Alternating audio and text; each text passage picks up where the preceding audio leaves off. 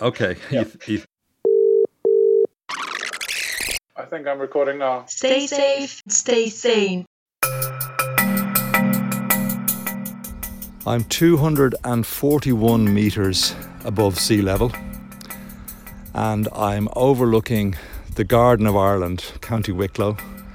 I'm at the cross at the top of Bray Head, and the view from up here is absolutely beautiful. Now, I'm observing the 2 kilometre restriction from our homes that the government have asked us to observe, and I'm lucky I can leave my front door and be at the cross at the top of Bray Head within 25 minutes and enjoy this lovely view and get a bit of exercise. And it's the third time I've been up here in the last 10 days. It's probably more times that I've been up here in 30 years. But anyway, really enjoying it. Really, really lovely here today. And what better way to introduce you to today's podcast? I've got a businessman from Bray who employs 300 people in the town, who had to close all of his hospitality businesses down overnight a couple of weeks back, obviously, when the lockdown came in. And I'm also joined by someone I met on the way home from my walk yesterday. I spied him on the Putland Hill. I whipped out my iPhone and recorded this quick chat with an old friend of mine. So, Joe Bollard, how are you? How I'm you doing? top of the world today, like most days. Go on, York, move on. This is York, my guide dog, walking along with me. And we're very near the end of our first half of our 2 kilometre walk. This is Stay Safe, Stay Sane. I'm Mark Quinn, making contact with people from all over the world as we experience this strange coronavirus era. 85-year-old blind musician Joe Bollard and I worked together on the local radio station BLB a long time ago, and we always got on well. He's a great man for a lively chat. Come on, York, good boy. Just talk me through that, Joe. Where do you go from where I to go where? from Wolfstone Square, come down the square, cross the Vivy Road at the crossing, and come down this punishment hill, it's called Putland Hill. The PU begins with punishment because you have to go back up again. Yeah, well, that's the trouble with hills, isn't it? I wouldn't have it any other way because come on, York, good boy. I don't, it's exercise for me. Yes. And it's my 2K, and I'm doing it legally because before I started thinking about it, I rang the guards. Oh, did you? And I said, what can I do? So when I put this plant up, I said, but I'll tell you what surprised me. Go on, York. What surprised me was they were so good. One of the guards said, look, if you get sick and you want someone to take the dog for his exercise, give us a ring here at the Garda station. Oh, that was very good of them. Now, where would you get that? Would you Only get in that? Bray Garda station. Joe Bollard, and we'll have more from our impromptu walk and talk later. Meantime, I've been talking and listening at a safe distance to lots of people from all over the world. Hey. Hey, Julia, hi, bon dia. Bon dia. I lost my missus 2 years ago, and the loneliness is just unbearable. We are free human beings, despite the common belief. Belarusians are an intelligent nation. We'll be hearing from Brazil, Bray and Belarus in later episodes. To me, one of the interesting and heartwarming side effects of this change of lifestyle for us all is the endless supply of goodwill that people seem to have for each other. But unfortunately, this isn't always the case. And I was taking a nice walk from my house down to the sea and down the pier, which had become my daily walk. Linda Cullen is CEO of Coco Television, a production company based in Dublin, and she likes to take a regular walk along the pier in Dunleary, near where she lives. As I was walking along the road before getting onto the pier, two young lads, really young lads, were approaching on the pathway. I was chatting on the phone to my auntie at the time because, again, I have small kids here at home, so it's hard to get to talk to people. And I moved out onto the road to create as much distance as I could from the lads. They were young lads, they weren't thinking, they were taking up the pathway. I didn't really pay any heed to it, but as I passed by, one of them turned and either coughed or spat at me. Not really sure which.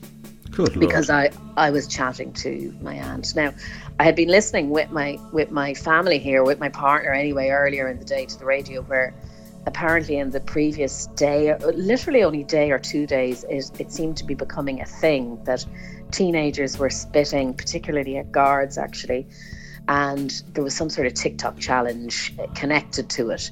These lads were not recording me, they just thought it was hilarious. So I stopped a couple of yards away from them and turned, because I got quite a shock. And I think as well, I was relatively feeling unthreatened in a sense, because they weren't older. Like they were about, I thought about 10 and 13. It turns out they were 11 and 13. But so my own kids are nearly 10. So I was kind of going, oh, come on now. You can't be doing stuff like that. I was talking to them like that and saying, it's not only, frightening, it's actually really frightening, and it's actually dangerous. Like, you do not know, and maybe you do know whether you've got, and I was talking to them like this, but they, at that point, I had no sense of them at all, really. They just seemed to be lads, local lads, walking along the street. The smaller of the two, the younger of the two, started actually kind of attacking me, running at me and spitting and coughing at me. So I kind of, in those moments where I was talking to them, I was sort of realising already, oh my God, he's bloody coughed on me or spat on me something, oh God, and he was really close to me. And then this kid was running, and I thought he was actually going to put his hands on me. He certainly was threatening to. So I kind of backed away, and I was kind of shouting at them at that point, get off me, because I thought he was getting on me. And my aunt was kind of screaming down the phone, call the police. So I suppose I did, I moved away from them, and they did stop coming at me. And I got up onto the bridge, I rang the guards, they kind of moved off then. And as I was talking to the guards at the end of the phone call, they came back and essentially chased me. They actually just thought it was hilarious. They were laughing and kind of running and, this sort. So I got out onto the pier where I was able to kind of enlist the help and warn other people, because I assumed if they were doing it to me, they'd do it to anyone. Yes. Before the guards arrived, my aunt and uncle had jumped in a car and come down to me. Now, my aunt and uncle are in their 70s, and so they're actually cocooning at the moment, right? As they should be. So they're in the vulnerable group as such, if you know what I mean. Yes, but, of course, yeah. So they came down to the pier. My aunt and I are incredibly close. She's like a kind of older sister to me, and we couldn't go near each other. We haven't seen each other since this all started. So they left a kind of packet of bleach wipes on the bonnet of another car I was bawling, crying at this point, Mark.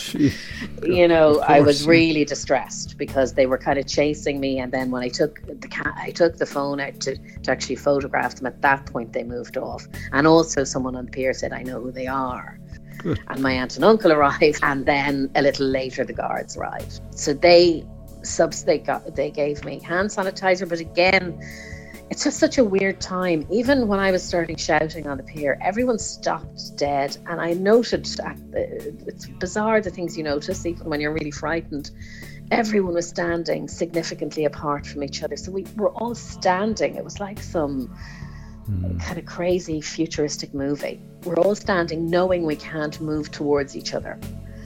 But the guards were the same. They stayed in the van. They didn't get out of the van. They put hand sanitizer into my hands rather than give me the bottle, obviously. All correct, all rightly so.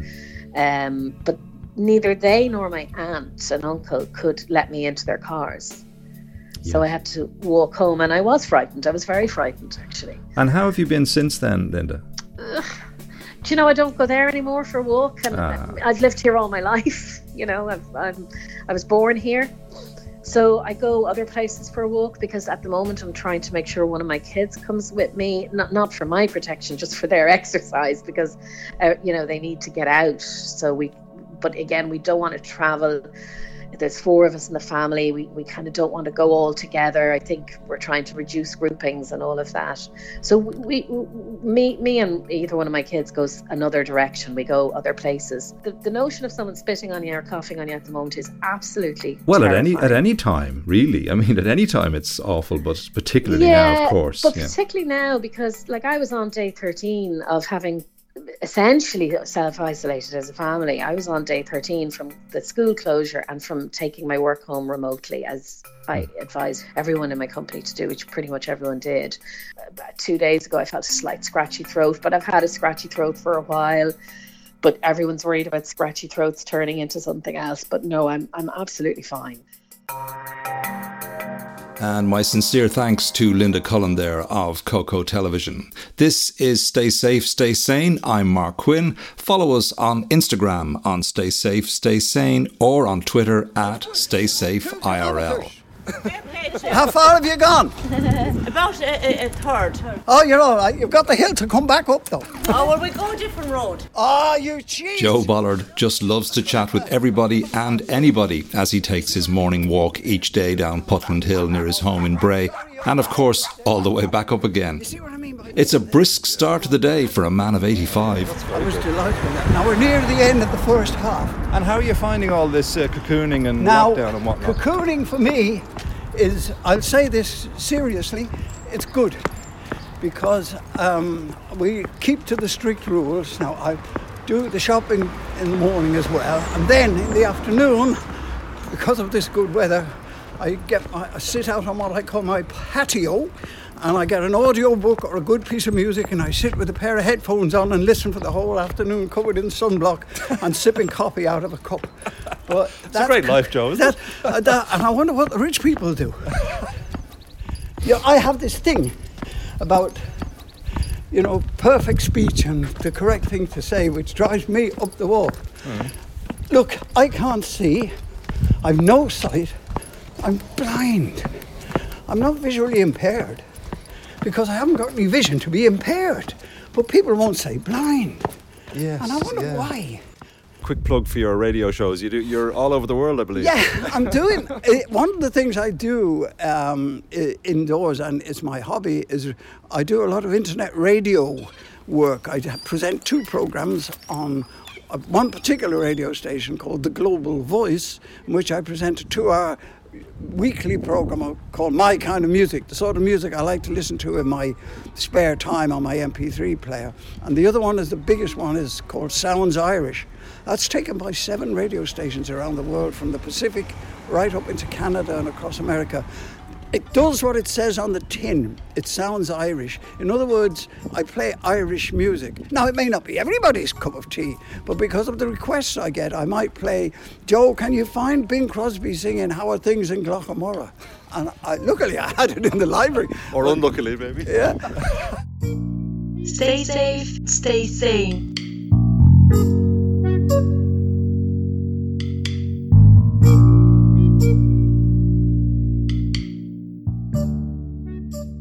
Now, we usually travel around the globe a bit on this podcast, but we're doing what we're told in this episode, and we're staying at home. One of the big success stories in the local hospitality business in the seaside town of Bray, where I live, is the Duggan family business that owns several outlets, mainly in the seafront area. The Martello, Platform Pizza, Ocean Bar and Grill, and the Harbour Bar are popular places to eat and drink, and are just a few of the family's success stories. Brothers Connor, Brendan and John are all partners, along with their father, Joe. Now, as a consequence of the spread of the coronavirus a few weeks ago, like so many other businesses, everything quite suddenly had to stop for the Duggan brothers and their 300 employees. Hi, Mark. John, how are you? How you doing? Good, not a bother. Not a bother, considering the circumstances, eh? Oh, I know, yeah. Sure. If I don't laugh, I'll cry. Yeah, well, there's a bit of that with everybody, I think. Anyone in business. Yeah.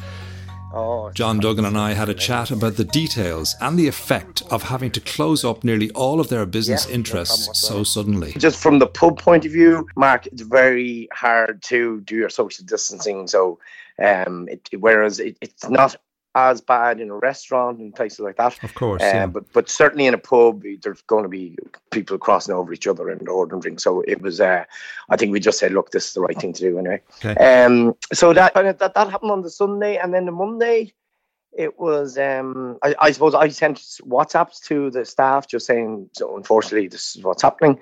And then we followed up from email from the office basically saying, look, guys, you have to go and pretty much sign on tomorrow morning. So we just had the forms available up in our office, and people went to collect them, or else they could get them online. So yeah, there was no wind down or call them into a meeting. It was all very, very quick, and we don't know what the future is going to be. Or I think that's the biggest worry, the uncertainty and how the uncertainty. That's the big one, isn't it? Yeah. Was that the hardest decision you've had to make as businessmen? Definitely in my time, I'm 25 years in the business now. It was absolutely the hardest thing. Now, I suppose it's not like you were going bust or something, so it's slightly different. Absolutely, and the decision's made for you, really, in some ways. But yeah, slightly different than having to make a decision yourself and say, right, we're closing the business because it's just not feasible, So yeah, it's just one of those things, unfortunately. It's not just the staff and then, that's it, kind of, we just close the doors. Like, you have to ring your suppliers, stop your direct debit, get them to bring back. Obviously, with the fear of getting broken into, so it's to get all your stock taken back, get your lines cleaned, so you're cutting off all your gas, you cut off all your direct debits, like so your Green Star, cut off Sky. Like I have a bill of €3,000 a month, so obviously you have to stop that.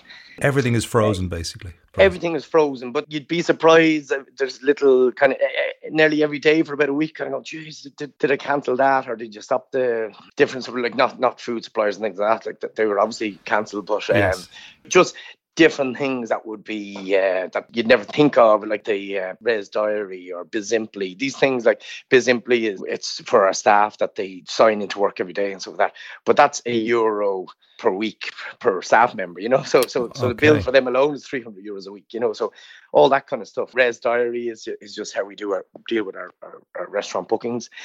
And their secret DJ is our sound system in all of our pubs. So all of these, they're all bills that would just keep coming in. Yes, of course. Unless we stop them, So you have to remember we were getting geared up for St. Patrick's Day weekend. So we had massive amounts of stock. Like I had 250 kegs, I have 500 cases of bottles of Heineken and Coca-Cola and Schweppes tonics and all that. I think I had 95 cases of wine in stock. And, so everything was massive volume. And it wasn't thrown in the back of your car. It was lorry loads of stock were obviously getting taken away. And then you have to get all that reimbursed. And even to get that back in, it has to be all restocked. And, so it's just a logistical nightmare all around. And just in terms of the bigger picture here. Yeah, myself, Colin Brennan, are still obviously meeting, as we do meet every week, just go through. And it is something we're looking at and kind of going, God, have we got all our eggs in one basket? And what is the future for the pub industry, for the restaurant industry, and just hospitality in general? Like the hotel bed, I can't see movement of people for a long time. Even just talking to friends and people in different types of business or in IT, an awful lot of those are working from home now. So a lot of those big corporate companies are kind of going, what are we paying out for all this travel expenses when we can do an awful lot of stuff online? I don't know what is going to come about the coronavirus. Is it going to be like a flu? Will it always just linger there and not actually go away? So are people going to be coming back into pubs and restaurants as freely as they used to? Or is it going to be, actually, do you know what? I'm not going to go down to that place because it's a bit too busy. And, so... You anticipated my next question there, John, because I actually think that there might be a sea change. People might realise, well, actually, you know what? I'm cooking here and it's not too bad at home, and, having a few drinks at home and so on. I mean, there might be, let's assume when the lockdown is lifted in some way, and the pubs are open again, there might be a surge. So you might get an upturn in business for a while, but people may, as you're saying there, may go back to, or may decide, well, you know what, I kind of like this cocooning thing. It's kind of working for me on some level, So you're anticipating that. We're creatures of habit. We're very social, the Irish are. We love pubs. We love going out to restaurants. We love going to coffee and stuff, so that's part of our makeup. We like socialising, whether it be for a coffee or go out for a bite to eat or a drink. But I do think that people's habits will change. Like you see the person that's walking down the street and they walk 7 or 8 feet around you. Those type of people that are very nervous, I just don't think they're going to be coming back into this environment because they might say, actually, do you know what? I'll go down there on a Monday or a Tuesday afternoon or something. I'm not going down there on a Saturday night. Like the future of nightclubs might be completely ruined. Are big concerts going to be back on? Are people going to be going to football and rugby matches? This is worse than everything put together. It's worse than the ash cloud. It's worse than 9/11. 11. And are you worried, John? Are you, on a personal level, are you worried? I'm happy enough. And in fairness, the kids are, my 8-year-old keeps asking me every morning, Dad, are you going to work today? Are you at home? So, but looking forward to the business, yes, absolutely I'm worried. I don't know how busy we will be even when we do. And say it is July or August that we do come back. I don't think we're ever going to see the days that we did. For a couple of reasons. People won't have the money. So I think they're going to be very cautious. You're not going to be having that big spend. People are going to be afraid to go away on holidays, but they're kind of saying, actually, I don't have money to go off on a fancy holiday and stuff like that, you know. So I do definitely think people are going to be a lot more cautious and just be careful with their money, you know. That was John Duggan there, pondering the changes ahead. This is Stay Safe, Stay Sane, and it's talk at a safe distance. I'm Mark Quinn. Let's catch up again with Joe Bollard for more impromptu walking and talking. Okay, York, end of story. Right, we're at the bottom of the hill now, right? Yeah. So we're going to turn around. Yeah, York, hang on a minute, you have to get your breath back. Yeah, okay, good idea. What I think about this, what's occurred to me about this isolation thing is people have been told to stay apart, right, 2 meters. And when it first came out, I said, oh, nobody's going to do that. And they did. And it sort of brings the people together. So staying apart brings us all together. We're that kind of a nation, we're that kind of people that if we're told what to do, we do it. Most of us do anyway. And that stems from when you were 3 feet high and the nun said, you, do that. And it's ingrained in your brain. But there must be extra challenges for you, Joe, because a blind person depends so much on touch. That is quite true. You never said a true word. I'll tell you. I meet people now and they're wonderful. They see me coming, right? So I don't know, they're going from across the road, hello, Joe! And that's brilliant. Whereas before they'd come up and slap you on the shoulder and say, how are you, Joe? Or give us your hand, how's it going? And you miss that. Yes. I miss it. I miss the physical contact. Are you worried, Joe, given your age? Are you concerned? No. I'm not worried because I take precautions, but I don't think every 5 minutes that I might get it. I forget it, and I just do what I'm doing now. If I get it, well, that's God's will. But the thing is that don't wake up in the morning and say, oh, I might get the virus. And I don't even think about what will I do if I get the virus. I haven't even thought that, given that some thought. Now, I'm not burying my head in the sand. I just feel that if I'm to get it, I'm to get it. And being 85 years old, I think that I may have to fight if I get it, but I was born a fighter anyway. Before I go, I want to mention that very soon in this podcast series, Stay Safe, Stay Sane, we'll have a reflective chat with fiddle player and poet John Sheehan, the last surviving member of the world-renowned Dubliners. I generally just go with the flow, and I'm like a backseat driver in a sense. You know, I don't worry myself too much about what's coming down the line. Just take it day by day. This is not great advice for keep fit people, but I don't normally do any walking unless I need to get somewhere, you know. It's a means to an end, is that it? Yeah. And we'll have more thoughts and stories from John Sheehan in a future episode. My thanks to all of those who took part in this episode: Linda Cullen, John Duggan, and of course, Joe Bollard. Now, you might have something to say to us about how you're feeling. Just send us a voice recording if you want from your iPhone or computer to our email address at staysafestaysane.com. I want to thank Jody Hogg, the graphic designer who created our cool logo. And if you need a graphic designer, you can see all of Jody's work at jodyhogg.com. Now, I started out this episode on top of Bray Head, and if you'd like to see some of the spectacular views I experienced, they're all on our Instagram feed now at Stay Safe, Stay Sane. Thanks, as always, to series producer Pat Hannon. Now, is Joe Bollard nearly home yet? Look after yourself, Joe. Cheers. Bye. See you, York. The middle of the road. Keep moving. York.